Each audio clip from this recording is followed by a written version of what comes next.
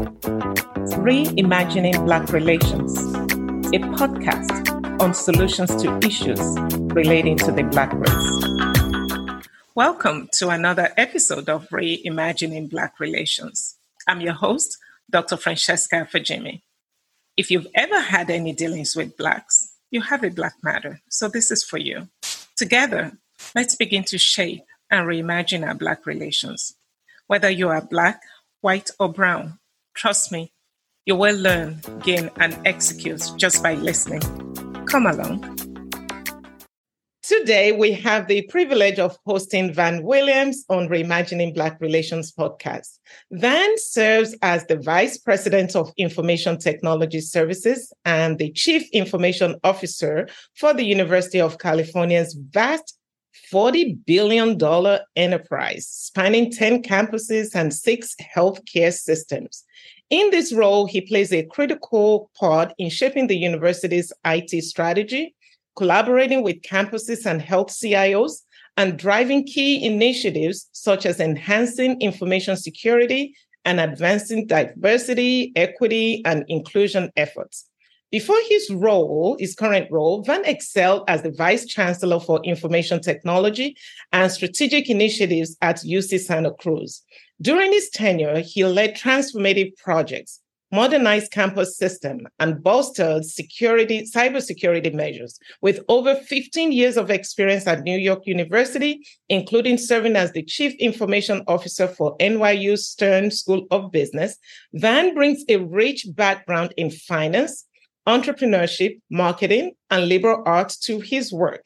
His passion for higher education as a catalyst for innovation and societal progress is truly inspiring. Van, welcome to Reimagining Black Relations podcast. Dr. Francesca Fajimi. Hey, thank you so much for having me here, and I have been looking forward to this. Oh, it's so awesome. Now, for the records, everyone, Van is a colleague at UC where I consult. So there's more to just this conversation. So I just want to make sure everybody is aware of that.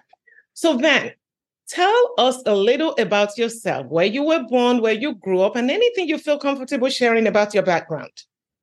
Yeah, I am happy to. So I was born in the Bahamas, and I grew up for the most part in the Bahamas. I spent my summers on a tiny little island called San Salvador while I was there. Population of about 900 people at the time. So, it's about as tiny as can be. When I was, in my preteens to, teens, 12 to 13, I moved to New York City.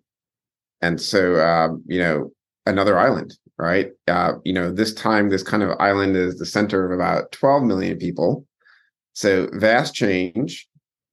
Everything that I feel like I've learned in life to be successful, both as a teenager and as an adult, really the underpinnings of it was that kind of sense of community growing up in the Bahamas, right? That need to be kind to each other, to lend a helping hand to those that are in need, right? And, also just kind of the need to have deep empathy because community doesn't survive that way. So that's kind of where I grew up.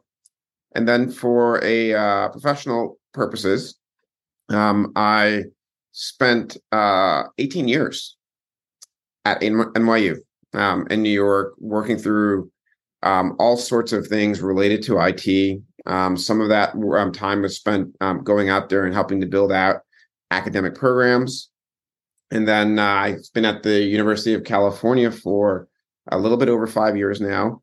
I've supported both IT transformation work as well as corporate engagement involving tech companies and alumni engagement and alumni fundraising for our alumni who are in the tech industry as well. And so it's been a really happy confluence for me.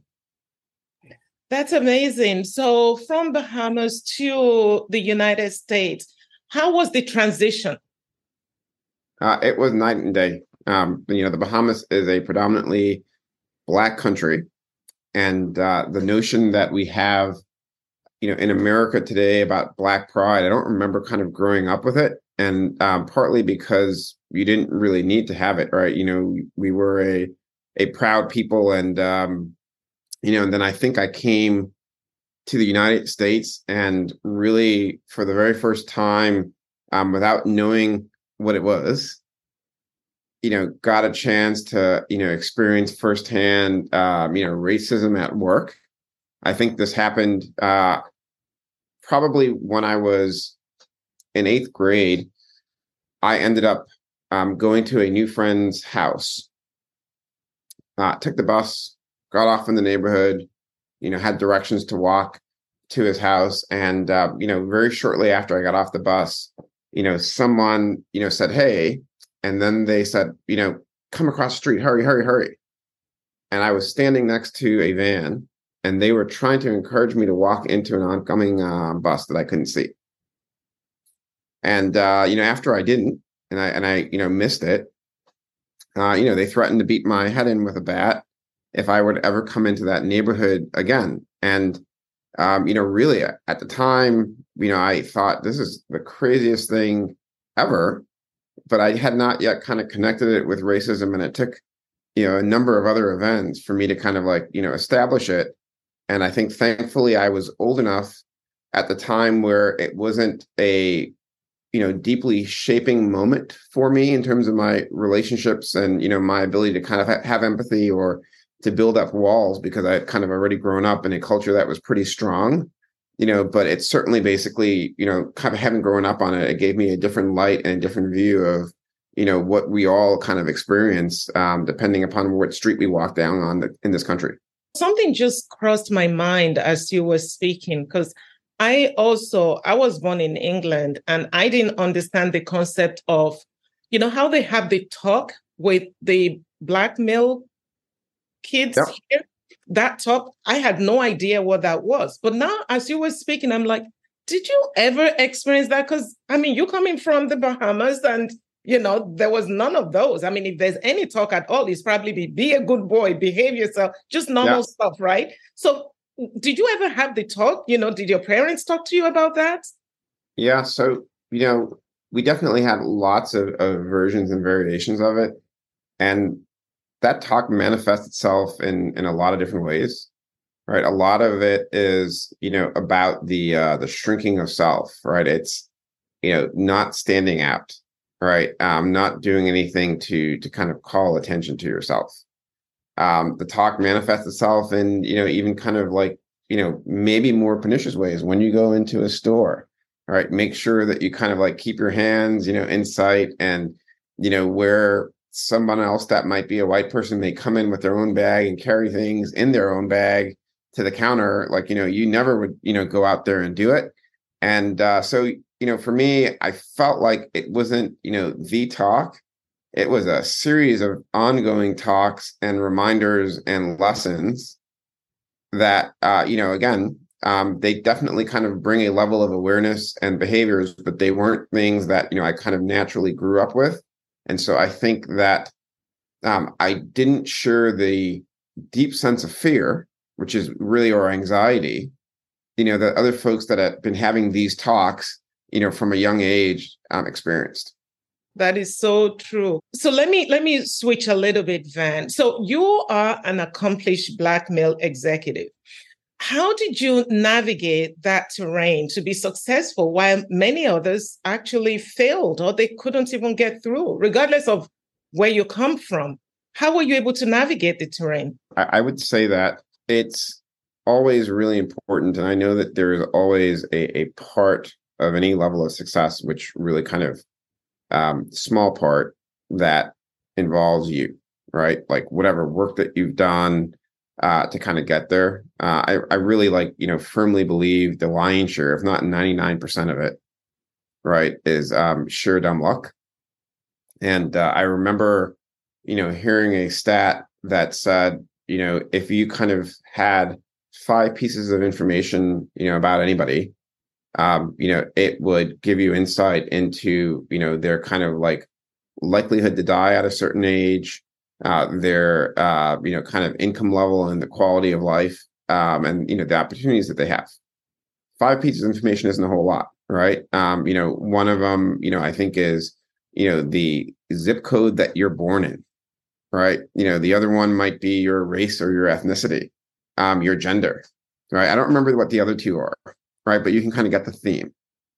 And, just think about that, right? How lucky you have to be to kind of be in, that really tiny range of attributes, right? To even be able to kind of get the chance. I think, my luck, was really kind of furthered by being born to a set of parents who really, placed a high value on education from a very, very young age.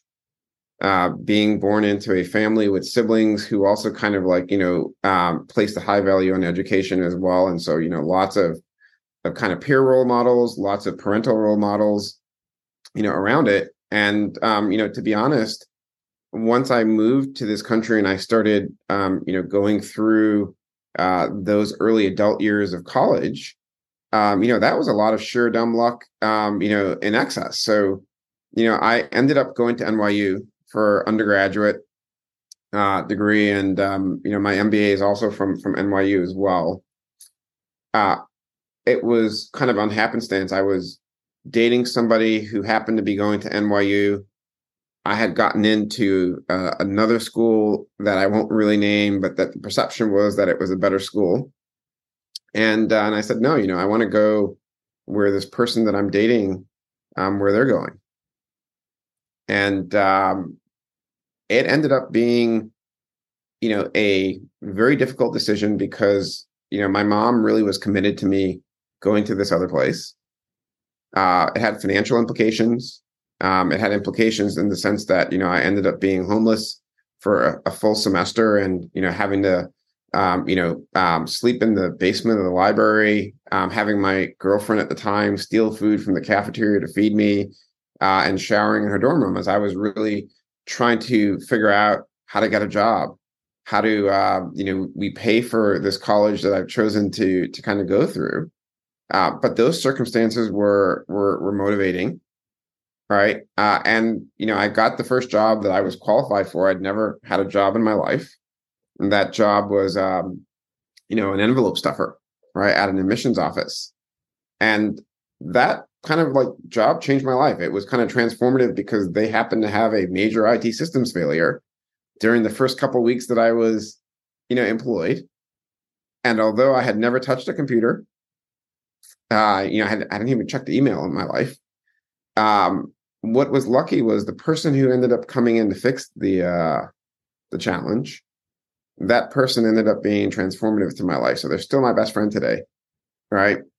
And they, taught me a ton of things about, IT. They helped me to get, a better paying job, which helped me to pay my way through college. And kind of from then on, it's really just been a series of being lucky to have mentors and sponsors who kind of cared for me, who've taken, an interest in my career success. My MBA degree was a result of a scholarship that they invested in me and, kind of provided so I could avoid the tax of tuition remission, and, go to school, and travel the world, right, really effectively for free. And, that I attribute to a dean at the time, a Jamaican, Peter Henry. It's really kind of just been a lot of luck. And for you to push through, let's take the luck, let's put that to the side for a moment. When people go through very difficult times, some of the instances you referred to, not a lot of people can get through.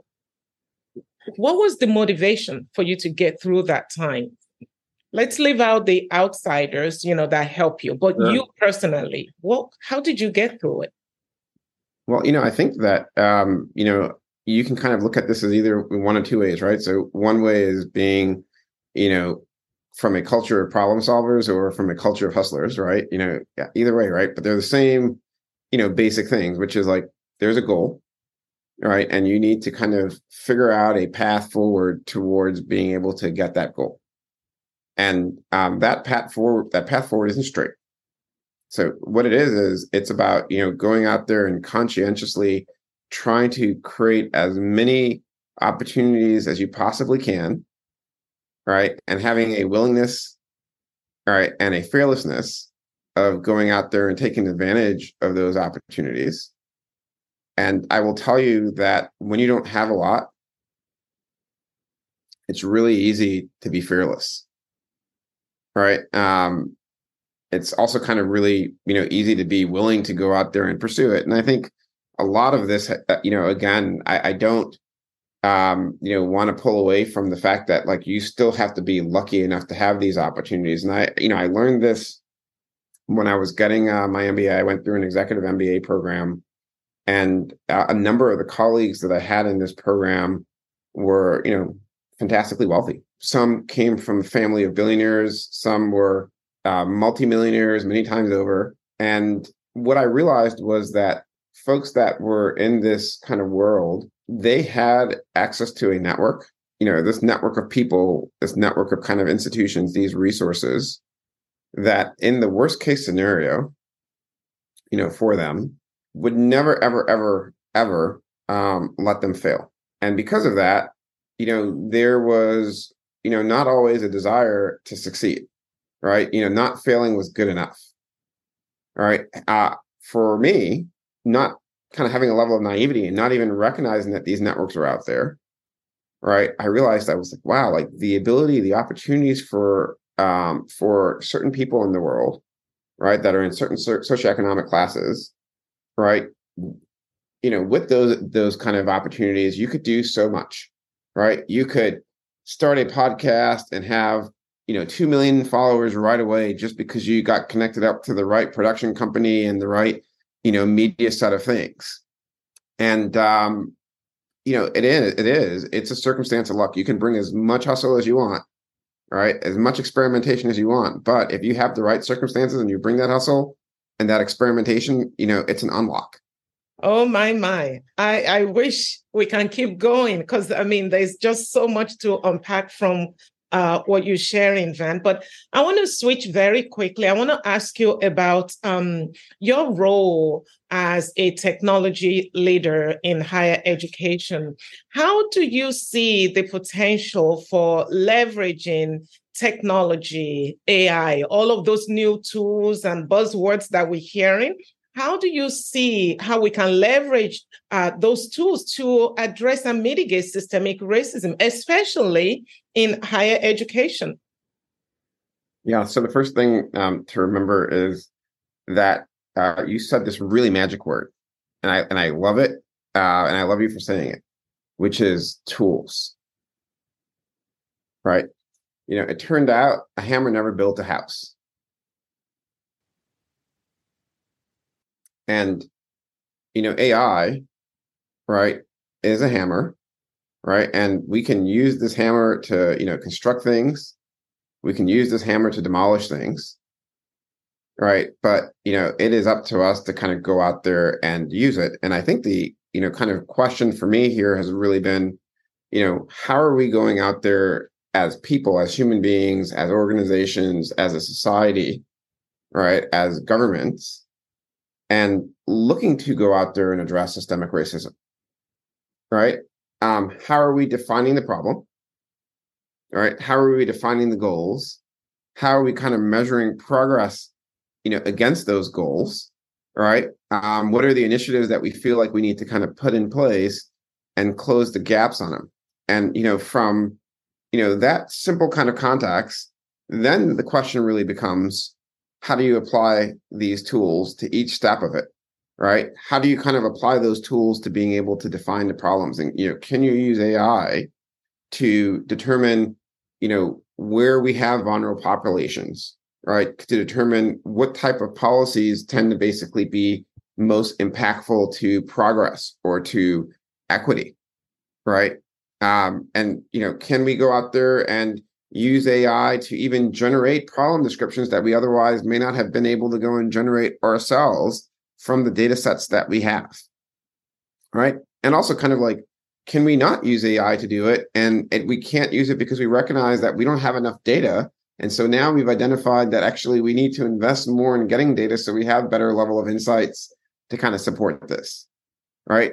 And then when we go out there and we kind of look at, trying to define that target state, can you then use these tools, these AI tools, to do different versions of modeling to say, well, hey, if we ran this scenario and made this change, what do we predict would happen? Right. And then can we then, kind of optimize based upon that to say, okay, well, this is probably what the right target state is. Right. And then when we start looking at and defining initiatives to be able to do it, if we decide that, providing some level of, access to venture capital funding to underserved groups, is something that will really kind of help move that path out of poverty, right? Well, does AI become part of the training tool set that we use to kind of like develop new buildings or new businesses, not buildings, but businesses, right?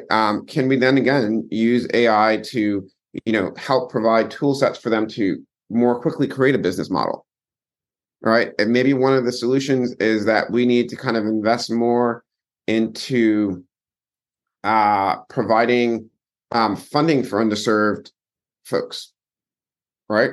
And well, then what is the optimal amount of funding for that initiative, right? Are there kind of optimal ways of going out there and providing funding? And then, of course, the metric side, as we're measuring progress against all of this stuff, right? Can we not do a better job of actually producing a set of analytics that are insightful, but then also producing a narrative, in a automagical way that helps to kind of explain what these metrics mean, right? What the trends are that we're actually seeing, right? And then maybe basically what we should expect as well. So I think there's lots of opportunities for it, but it has to be centered around the people. It has to be centered around the organizations and the governments and, really kind of not centered around the technology. I love that thought process because one of the challenges I have noticed since I've been having this conversation is we've been talking about it and you have DEI executives doing different things.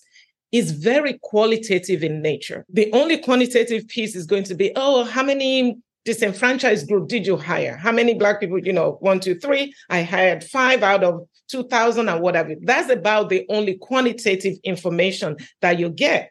But what you're now describing is that using technology, not only can you get really good quantitative information, but you can also get good qualitative information, which is not just having conversations, is predicting it based on historical information and also generating what you think may come out of it as a result of what has happened. This is really fantastic. This is interesting, Van. Are you following my thought process? Because you just brought a lot, into the few minutes of, information you just shared right now. I would say that not only am I following your thought process, but I want to go out there and plus one it for a second. If you think about from an organizational perspective, that we have this system and that system, is inequitable, right? Well, we've already produced tools. We've already produced kind of diagrams that demonstrate what the system is for an employee, right? It's an employee journey map, right? And it talks about, recruitment. It talks about before somebody gets onboarded, when they get onboarded, how they do performance management, how do they develop skills on the job, even when they leave, like when they kind of like exit and then they're gone, right? Now, think about that and then think about, well, what are the ways that you can kind of apply different sets of tools and technologies to reduce systemic bias from the point in time that we go out there and we start recruiting for folks, right? So I have this lovely generative AI tool that is helping me to produce job ads. And it's helping me to produce job ads that, have a lot of bias removed, right, from it. It might be helping me to generate imagery around working here at the environment. And it goes out there and it generates imagery that are representative, right, for the folks that we want to have coming in. Right. We have tools that might be scanning social networks and, looking for folks that can really expand our diverse pipeline and doing work to kind of reach out, again, in this auto magical fashion from it. And I can, continue to go through that process. I can look at when a person is pre-onboarding, right? Are there sets of data that we have in the systems and tools that work on that data that can say, hey, here are people that we recommend in the organization based on this person's profile to serve as a big buddy, to serve as an onboarding group.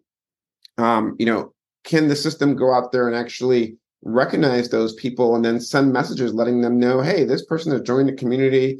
They happen to be from the same neighborhood that you are, from the same country, from the same school, have the same sexual preference, whatever it is that we want to go out there and lay out, right? And nudge them to perhaps do some outreach, right?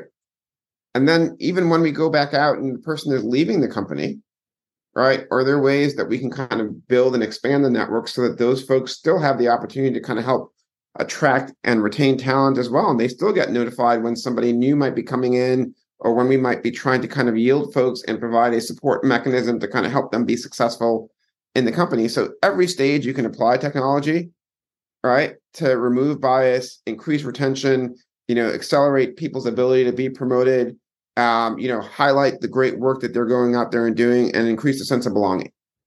Oh, I love it. I love it. How do we disseminate this or cascade this within the organization? Okay, so maybe you should speak about your respective area. How is this being cascaded so that we can start to leverage this?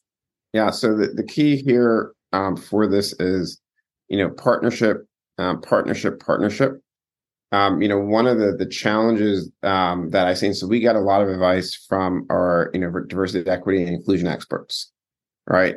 We've volunteered within our organization to go out there and participate in a lot of the initiatives that engage with it. We bring together our community groups to kind of look at ways that we can put in place processes to remove bias. And these things are simple, right? These are things like, rather than have a manager go out there and nominate an employee for a promotion, support the employee's ability to self-nominate themselves, right?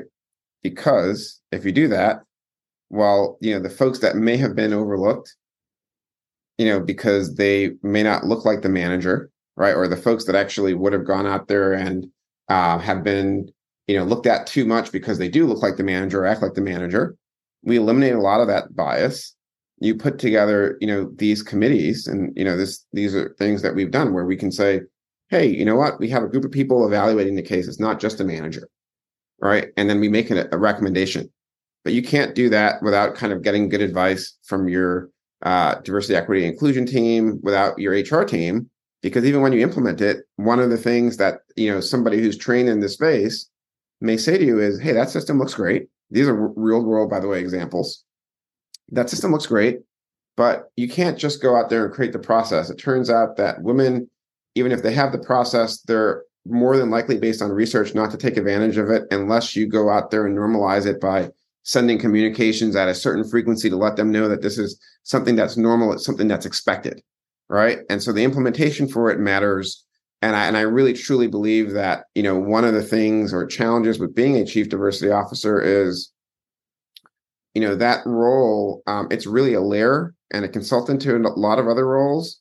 And it really becomes up to leaders to kind of embrace it and look at, how do we kind of like incorporate the learnings, the expertise, and change the different processes that we have within our organization to take advantage of it. But they should not be drivers of change, because they don't control any processes, and they really need to be partners in change. The responsibility still lies on the heads, whether it's heads of department or organization, it still lies on them. But it's really up to them to embrace it, to start executing as recommended, or at least reach out for additional guidance on how to execute it. But I want to ask you, especially because you've worked in both public and private university systems, how can institutions of higher ed collaborate and share best practices to collectively combat systemic racism? Yeah, so I'm going to answer that one, Francesca, but let me also just hit on the AI piece before I forget. And, I'll do a plug. So you kind of referenced that I've been doing a lot of AI work. So one of the things that I'm doing is co-sponsoring with our provost for the University of California, an AI Congress. That AI Congress has, a number of different goals, but one of the things that, is really kind of centered in that goals are how do we need to kind of change UC as an institution and higher ed, as an industry to better support workforce development because we feel like AI, it changes a lot of things. It means to be kind of a skilled expert, right? And how do we think about that? One of the keynotes that we have is Sophia Noble, and Sophia's kind of work, is really around racist and sexist algorithmic bias, right? In search engines, right? But she's kind of all over the AI space, but she comes at it from this bias perspective. And, part of the reason why we have her is because we can't really improve or strengthen workforce development, right? Unless we're actually going out there and we're strengthening it for the people that are kind of the most vulnerable, right? For the folks that kind of are most in need, right? And I feel like the strength of the society, right? The strength of an institution really is about how well do we go out there and support, right? And activate, the folks that are most at risk and the folks that are most vulnerable.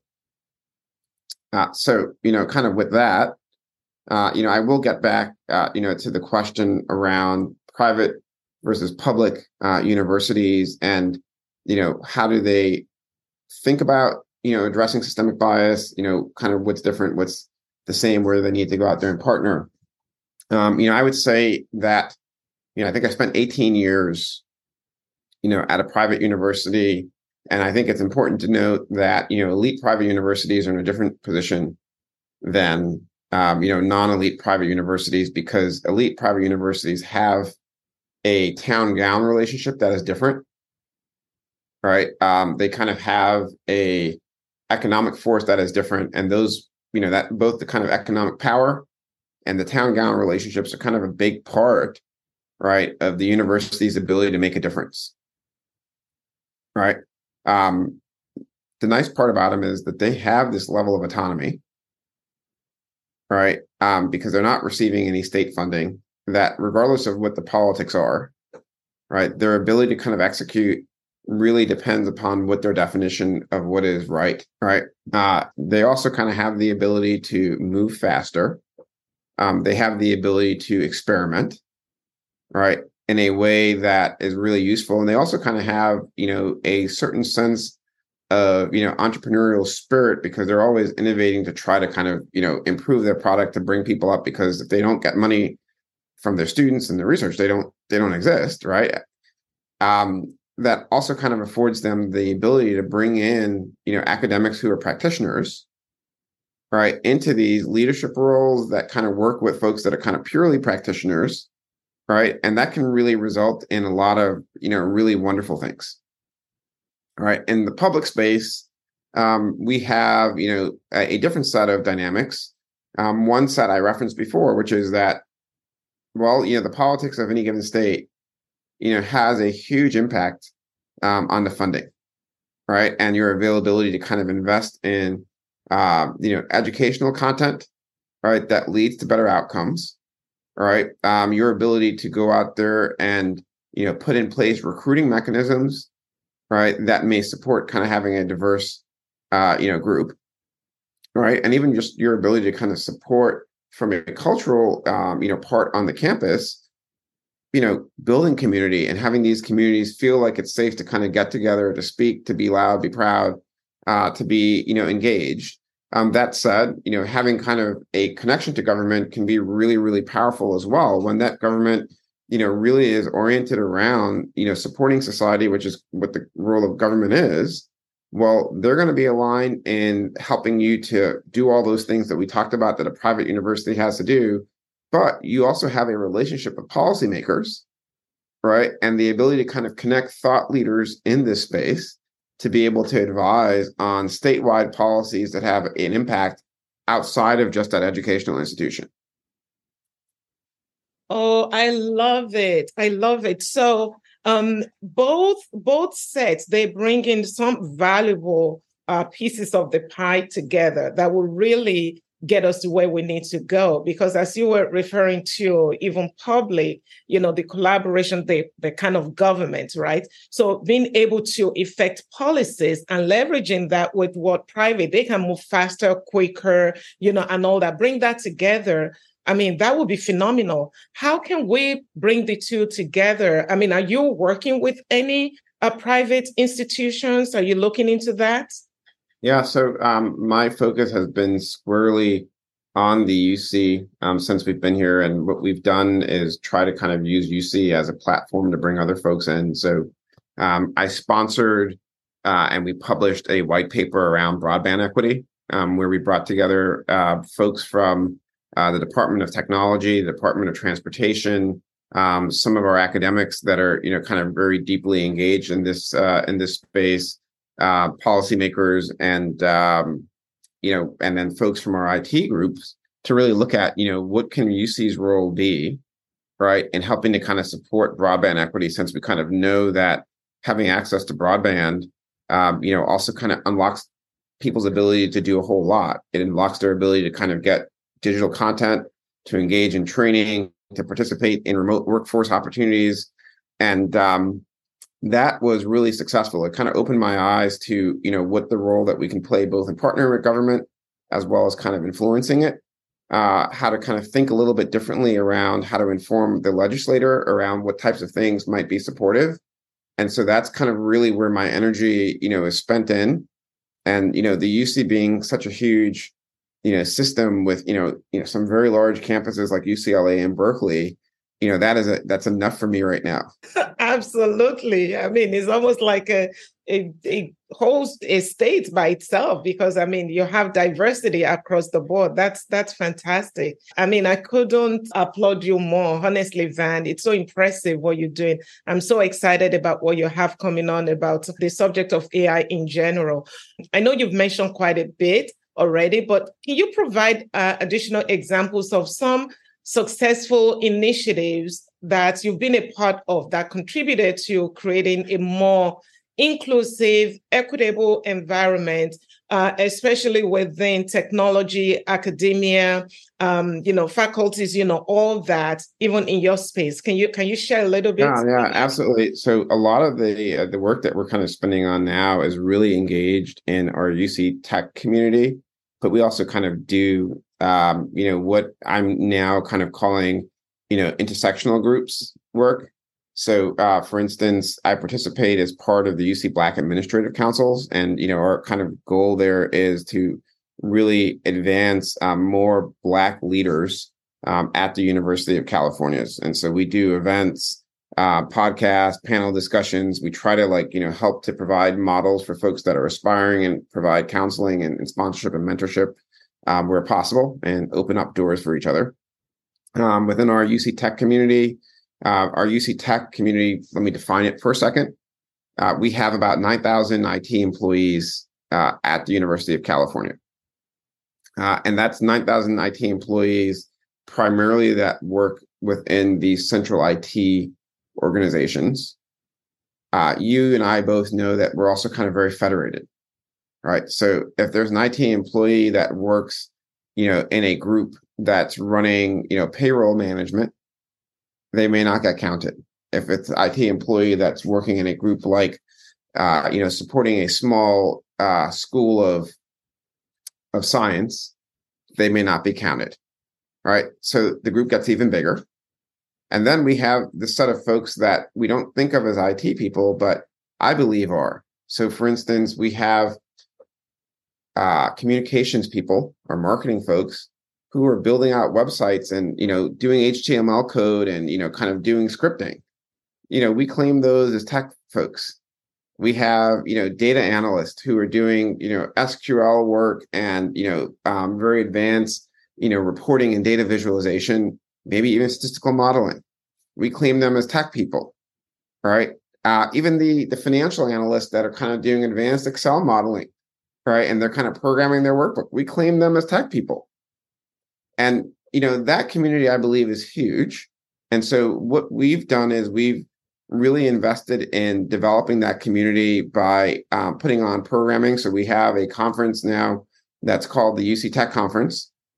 And we have been growing and growing and growing that conference and increasingly using that conference to start to segment out different groups.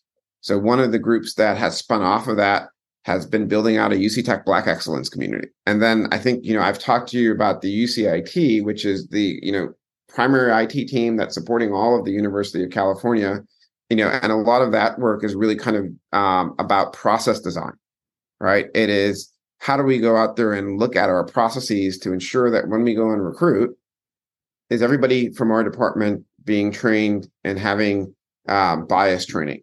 When we go and recruit, do we have a set of shared content of sites that people can leverage to recruit for, where they're able to reach, women in tech, where they're able to reach, Black or Hispanic or, other folks, and having them engage. And it's really, very much a process optimization exercise, right? Where the optimization outcome is increasing diversity, increasing equity, increasing representation. You are speaking my language. I'm loving what I'm hearing.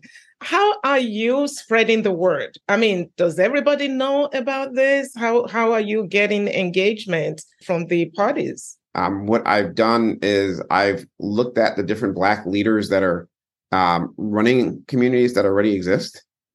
So we have Black at UC, and we've partnered together with them to really bring them into the UC Tech world. We have our UC Black Administrator Council. We've partnered together with them to go out there and expand opportunities for it, engaging with our chief HR officers, and then kind of partnering with them to make them aware of our UC Tech community and to kind of co-create innovation work, partnering with some of our admissions officers. So the one that we kind of have in the cooker right now is expanding our UC Tech community. We talked about all the full-time employees that we support, right? So, tens of thousands of those. Well, we likely have tens of thousands of student employees as well, right? Many of these Pell Grant students, many of these underserved students that all have tech employee jobs. How do we then become a platform where they have, and they can use us as a sense of belonging, as a tool for career advancement? And then how do we kind of take that infrastructure? This is why we're partnering with our admissions colleagues. How do we take that infrastructure, design it in such a way that when we go out there and we recruit these students, we can say to our Black, kind of students, hey, if you come to the UC, here's this opportunity that you kind of have that you wouldn't have anywhere else. You get the opportunity to kind of work at multiple campuses, get mentorships in computer programming and data analysis and AI, be able to get access to tech tours at Facebook, at LinkedIn, at Microsoft, at Google, right? And, the name of the game is impact. And what we're really trying to do is recognize that technology is adjacent to every other area of our business, right? And it means that we can align them all to kind of create a greater impact for our students, to create a greater impact for society, by just kind of leveraging these relationships that we already have. That is so amazing. I don't want to overlook the power of networking that will come as a result of this, right? Somebody just coming from one of those zip codes, and then you have access to this vast network. It is phenomenal. I know I said I'm going to get you out before the end of the hour, and we are approaching it so quickly. But then if you need to speak to young Black people about some of these things, some of the things you've experienced, how you got here, what you've seen in the future, what would you like to say to them? Address them right now. Yeah, I think, the one thing that, I really kind of care a whole lot about is being able to help them to understand, what is, within their circle of influence, right? And, what is kind of within their circle of control, right? That's really, really important. And, you want to be able to kind of make sure that everything that's outside of it, right, to the best of your ability, you don't spend your time on, right? Things that are within your control are the things that you kind of know, right? The things that you can kind of signal to people that things that you're interested in knowing, things that you're interested in doing, right? And investing in yourself on those things by itself, there's a strategy for that, right? One part of the strategy is trying to really go into industries that have a lot of money or that are growing really rapidly, right? That's like the single most important step that you can kind of think about, right? So for me, I always advise, look at food and agriculture because, it's going to be a revolution. Look at healthcare, right? Because we not just that we have an aging population, but we have so much need even for if the population wasn't aging, right? Go out there and actually look at education, right? And it doesn't necessarily mean working in higher ed, but we have a set of forces that are at play, AI being one of them, that is kind of constantly creating a need to retrain, right? To kind of reskill just in order for us to go out there and survive. And so there's a lot of innovation in this space to be have, both on the industry side as well as, kind of within the higher ed side proper. Once you kind of know what the industries are and you're kind of really thinking about ones that are growing, center yourself around not developing one skill set, but at a minimum, develop two distinct different set of skills. If you're going to do computer programming, well, learn how to go ahead and do art or music, right? If you're going to be, a data engineer, well, learn how to do, industrial design, right? It's really, really easy for somebody to go and find a computer engineer or a computer programmer and say, hey, you know what? You lost your job or moving over, or outsourcing your work, right? When you're a person who has this role that really is kind of bringing something unique to it because you're combining these two sets of things, your job becomes a lot harder for anybody to go out there and replace, and they recognize your value. It also helps you to advance within the organization a lot more because you get recognized for being distinct from others and your peers. And if you have the ability to do it, learn 3 distinct skill sets, right? Because that actually makes you really irreplaceable, for it. So, the other part, we talked about that, kind of sphere of influence, other activities, constantly work to kind of increase that sphere of influence, develop the relationships, make sure the relationships that you're developing are not just in your community, right? Try to reach out. If you were a techie person, reach out to women in tech and figure out how do you become, an ally, right? Or to the appy community and how do you become an ally, there. Try to figure out if you are a student employee, how do you take advantage of these employee networks and employee resources? If you're an employee, how do you go out there and tap into the alumni networks or the alumni resources that you may not necessarily think are available to you, but grow that sphere. Spend a lot of time thinking about it because you want those friends, right? You want those mentors, you want those sponsors, you want those relationships before you need them. Do I love that or not? Wow. So grow that sphere of influence as well and outside of your community, right? Because it's not just your community that will be able to help you, and grow them now, not when you need them. Begin to nurture them now. That's phenomenal. Thank you, Van. Is there anything else you would like to share that I've not asked you? I will say one thing. I feel like, my undergraduate degree was in classics. So, actually speaking to that, diverse points of things. And classics, if you don't know, is really the study of Greek and Roman civilizations, language, literature, history. And, I think I've kind of come to a perspective around race, a lot with that in mind, right? History kind of has both a rhythm and a rhyme that we see the beat playing all the time, right? We hear these things kind of resounding around it.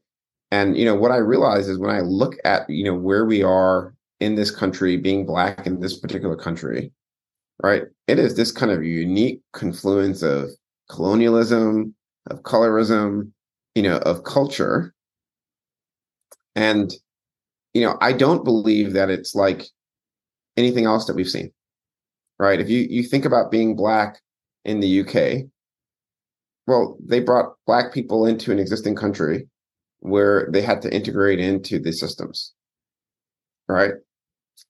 In our country, we were brought into a system that didn't really exist, right? In fact, the system was kind of defined on our backs, right? And for a long time, the system wouldn't have existed, wouldn't have been supportive, right? If we didn't have these, incredibly broad, strong backs that were supporting it. And I think that because we are so unique, right? We need to kind of also recognize that the solutions that we kind of have here also need to be unique, right? It doesn't mean that we, should not be going out there and looking at history for inspiration, and for rhythm and for kind of like the rhyme that we kind of can see. But I do feel like there is something that is unique about us in this country where you don't have a strong social net or a strong healthcare that we have to think creatively. And I don't have any answers around it. I just kind of know that, I think it is a place that, if you were thinking as an innovator, all right, or you're thinking as an entrepreneur, you would have a greater chance of success for moving the needle than if you were going out there and you were thinking about this from, an economist perspective or a sociologist perspective or a psychologist perspective. It's a different level of thinking that you need to really move the needle on the front that we're in. And I think that's about it. I know it's not helpful, but it's what's on my mind these days. That is super helpful, Van. And actually, I would like, Van, if it's okay with you, I would like us to have a second go round. And I would like to actually pick it up from there, because that's actually quite insightful. Because most of these conversations about, Black people is usually from the standpoint of social issues, economics, and all that, not so much from creativity, innovation, and looking outside the box, right? It's almost like we feel confined to this box. But you saying that, no, check outside. There's some other things, I would like to take that further, if that's okay with you, Van. Sign me up. Okay, thank you. Absolutely.